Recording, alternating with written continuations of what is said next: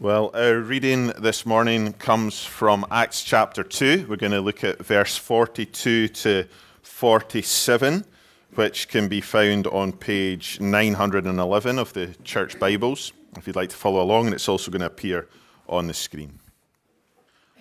And they devoted themselves to the apostles' teaching and the fellowship, to the breaking of bread and the prayers. And awe came upon every soul, and many wonders and signs were being done through the apostles. And all who believed were together and had all things in common. And they were selling their possessions and belongings and distributing the proceeds to all as any had need. And day by day, attending the temple together and breaking bread in their homes, they received their food with glad and generous hearts, praising God and having favor with all the people. And the Lord added to their number day by day those who were being saved. Well, if you'd like to keep that passage open in front of you, and we'll look at that together, and let's pray and ask for God's help as we do.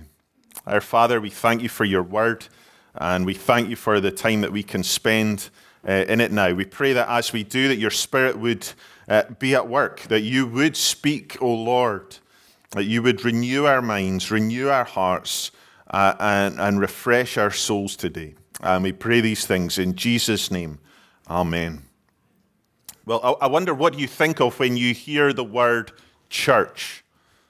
Maybe you think of the building that you're sitting in right now, or maybe you think of the meeting that happens here every Sunday as we gather. Some might think of the church in a wider sense as an institution, or maybe you think about it as the network of relationships that make up the Christian community that you're a part of. All these are different ways that we might think about the church. And depending on what we think the church is, will affect what we think the church does. Well, today we're continuing our series in the early chapters of Acts, and we're looking at a passage that provides a model of church life. It gives us a picture of the early church, what it was and what it did, and how God's Spirit empowered God's people to fulfill God's mission. We've been thinking about that mission over the past couple of weeks, how Jesus called his people to be his witnesses, to share the good news of who he was and what he had done. And it's a call that is given to God's people in every age and in every place. And though responding to that call can be a daunting prospect, we've seen already that the task that Jesus calls his followers to is one that he equips them for. We've seen that his call to witness, it comes after his promise of power. In Acts chapter 1, verse 8, at the beginning of the book, he promises his followers, but you will receive power when the Holy Spirit has come upon you, and you will be my witnesses in Jerusalem and in all Judea and Samaria and to the end of the earth. So God's people, the church, are not alone. They are empowered by God's Holy Spirit to be his witnesses. And last week we saw that power at work as Peter preached on the day of Pentecost, and 3,000 people were added to the church in one day. And we saw how that should give us real confidence that when we faithfully share the truth about Jesus, God's Spirit works, drawing people to faith in him. When we witness, we are never alone. God's Spirit works powerfully. And it's as people trust in Jesus that they become part of God's people, the church. And it's as his people that we're empowered to witness. See, Jesus' promise of power was a promise he made to his people. The promise of the Holy Spirit is a promise for the church. In Acts chapter 2, verse 38, Peter promised that all who repented and turned to Christ would receive this gift of the Holy Spirit. And it's God's Spirit that unites his people together and empowers them to be his witnesses. If we were to look on a bit in the New Testament to the early church leader Paul, in one of his letters to the church in Ephesus, we read in Ephesians chapter 2, verse 22, that God's people are being built together into a dwelling place for God by the Spirit. Now that is an incredible thought when you unpack it a wee bit. That God dwells in his church by his Spirit. That means that when people encounter the church, when they come into contact with the community of God's people, they encounter something profound, something supernatural. When we gather here on a Sunday, God is with us. And we get a sense of his Spirit at work as we sing and as we pray and as we look at the Bible together. But God's presence amongst his people, it's not limited to a Sunday meeting in a building.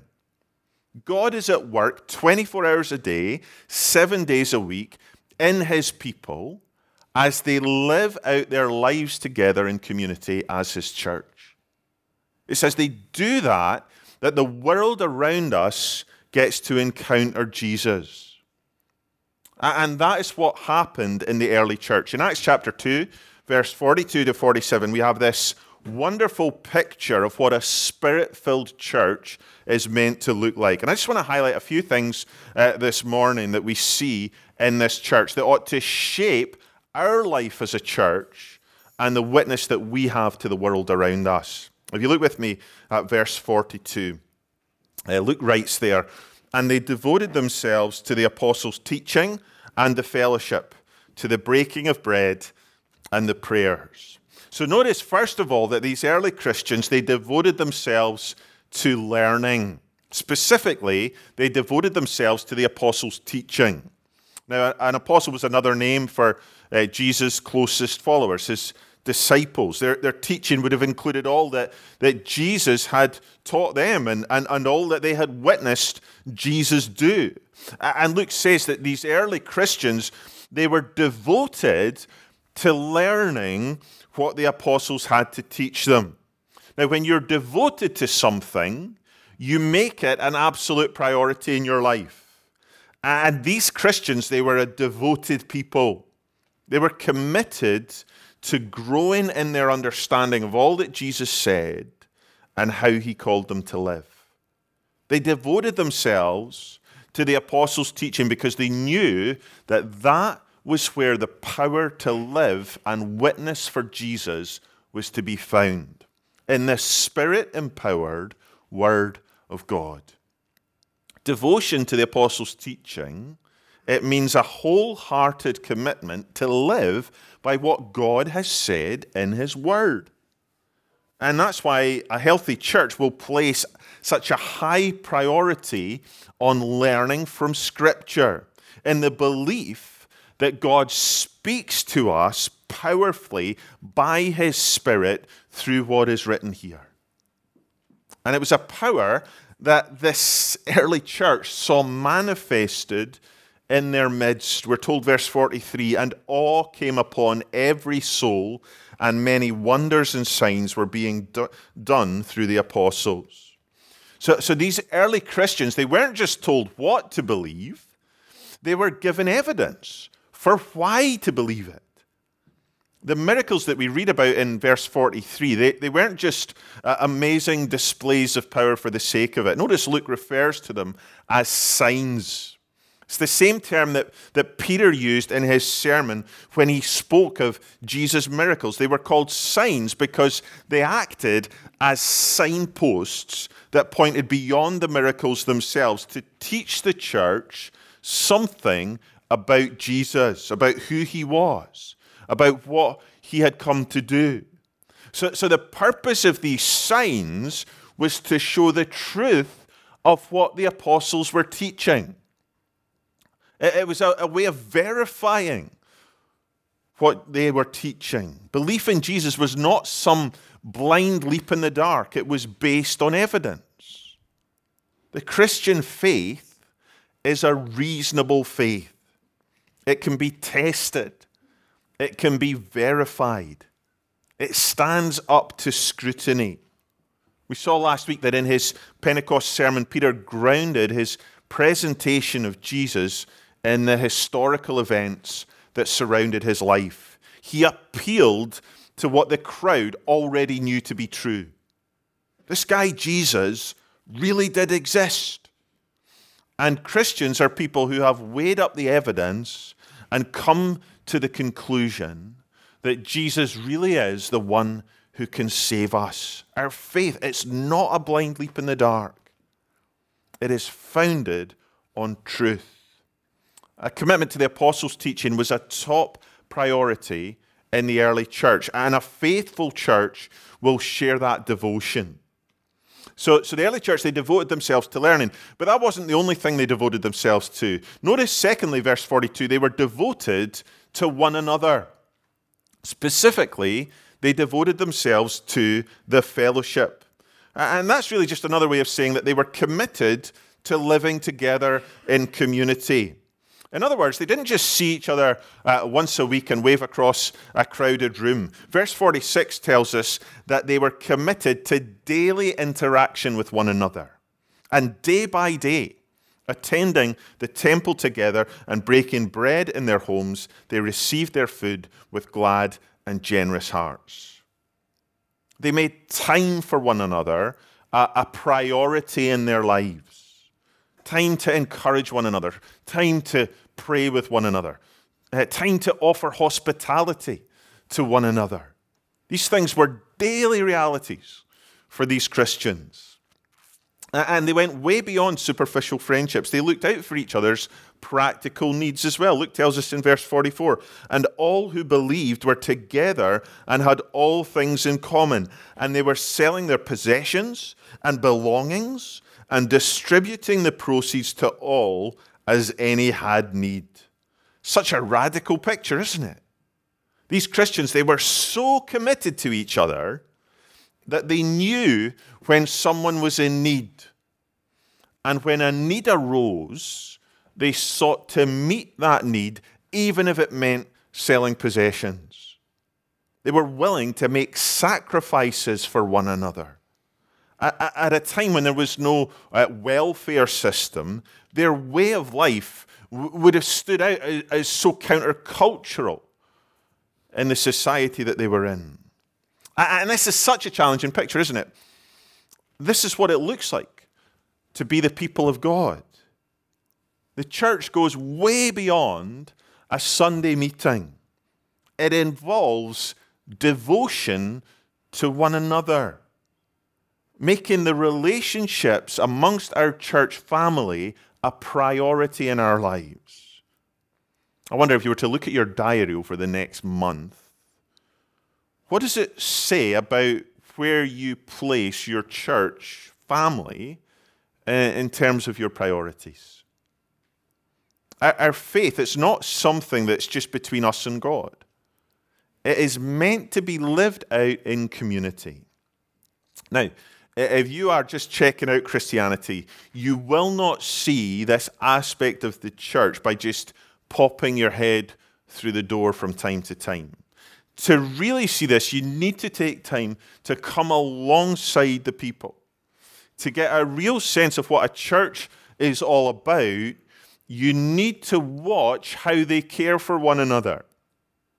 If you want to see God at work amongst his people, then look at the way his people practically love one another when one of its family is in need.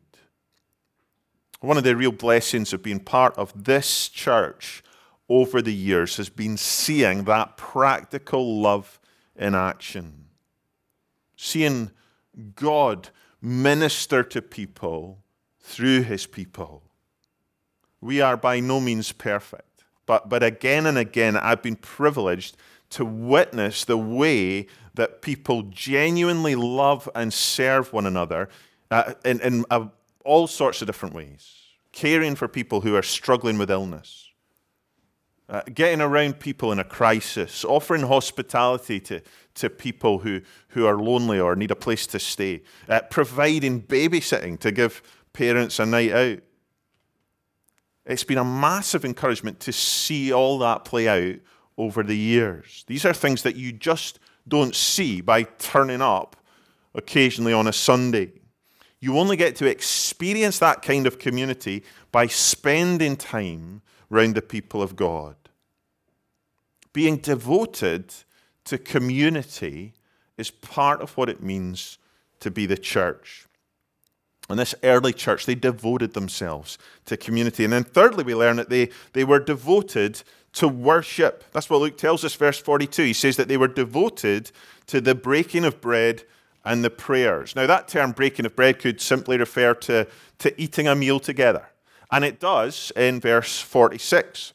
But the fact that in verse 42 it's prefaced by a "the," it tells us that it's actually referring to a particular meal. The breaking of bread is a reference to the Lord's Supper that Jesus shared with his disciples shortly before he died. Jesus told his followers to remember his death by sharing in that meal when they met together. And that's what Christians have done ever since, when they gather together to worship God. It provides us with a visible reminder of the fact that Jesus paid the penalty for sin for anyone who would trust in him. And it's something that we'll be doing here in a few minutes. So the reference to the breaking of bread, it implies a corporate gathering like this. The reference to the prayers also suggests that there was some kind of form to their meetings. It wasn't just a random get-together. There were times when these early Christians gathered for a particular purpose, to worship God together in a corporate sense. And that happened in larger and smaller gatherings. Luke tells us, verse 46, that they gathered in the temple courts. That would have allowed them to get together as a larger group. And they also met in smaller groups in homes. So the picture we have of the early church was of a devoted community. But it was a devoted community that was empowered by the Holy Spirit. And that is absolutely key. You see, if this had just been some social project or hippie commune, it would never have lasted. People would have got tired of living like this. But notice what Luke tells us in verse 46. As they did these things, these early Christians, they did them with glad and generous hearts. In verse 47, they praised God. They were full of joy as they met together. This wasn't some fake, superficial happiness. It was a genuine, deep joy that came from hearts that had been transformed by the gift of God's Spirit. In response to the message of the gospel, they had received the promised gift of the Holy Spirit. Even though they'd done nothing to deserve it, God, in his love and his grace, had provided a Savior in Jesus Christ. And now their lives had been transformed. They had new hearts, new natures. The outcome of that remarkable sermon at Pentecost was a transformed, Spirit-filled community. Verse 43 tells us that they were filled with awe as they saw God at work amongst them. As a Spirit-filled church, they devoted themselves to learning and growing in their relationship with God. As a Spirit-filled church, they longed to meet together, to care for one another, to love one another. And as a Spirit-filled church, their hearts were full of praise and thanks to God. They weren't perfect, far from it. They would have had all sorts of struggles, and we see those struggles as we read on through the book of Acts and as we study the letters of the New Testament. But at the heart of their community was a Spirit-filled devotion to Jesus Christ. And that poured out in praise and thanksgiving. The power of God was at work through his people. And when the Spirit of God is at work through his people, lives are changed. We read verse 47. And the Lord added to their number day by day those who were being saved. The result of this learning, caring, worshipping community was an attractiveness that God used to draw people to himself. God changed lives through this Spirit-filled community. When people looked at this church, they saw something that they wouldn't have seen anywhere else. When they looked at this community, they were pointed beyond the community itself to the one at the very heart of it, Jesus Christ. And the Lord added to their number daily those who were being saved. Isn't that amazing? That every day, God added to their number. Every day, people came to know Jesus as their Lord and Savior. They became part of the people of God. That tells us that this church was engaged with the world around them. They weren't cut off in some holy huddle. If you read on through the book of Acts, you'll see that following Jesus was no walk in the park. The church faced intense persecution. Leaders were imprisoned and killed. But Luke tells us in verse 47 that the church still had favor with all kinds of people. Their neighbors, their workmates, their friends, their families. They were brought alongside this Christian community in day-to-day life to see a new way of living that was so different and yet so attractive that they were drawn to Jesus. These Christians, they lived their daily lives in such a way that those around them wanted to know more. They were the kind of neighbors, the kind of workmates, the kind of people that people wanted to have around them. They didn't live their faith out behind closed doors. They lived it out alongside people who didn't yet know Jesus. See, as a church, we shouldn't rely on the occasional event to invite people to. There's nothing wrong with events. They've got their place. But it's important that we understand that primarily our lives are the event. The way that we bless our neighbors, the way that we interact with the people of Leith, the way that we relate to one another, it ought to point people to Jesus. It ought to cause them to want to find out more. Sinclair Ferguson writes that the preaching of the gospel can never be isolated from the life of the church. Only when non-Christians see the power of the gospel in people they know are they likely to respond to it. God uses the attractiveness of the Christian community to fulfill his mission. As we live faithful lives in the world and as we share our faith, people respond as God works through his Holy Spirit. Notice it was the Lord who added to their number. God's Spirit opened people's eyes. And when we recognize that it is God who changes lives, well, then the most obvious response to that truth is to pray. To pray like the early church did. They recognized that God was the one who transformed lives, and that unless he was at the heart of everything, then what they were doing was in vain. And so they were devoted to prayer. In everything they did, they sought God, whether at the temple courts or gathered together in homes. When they met together, they prayed together. A devoted church is a church that is quick to go to God and to seek him in every situation. Whether that's when we gather on a Sunday or when we spend time together informally through the week. We need to recognize that unless God is at the heart of what we do, then it's pointless.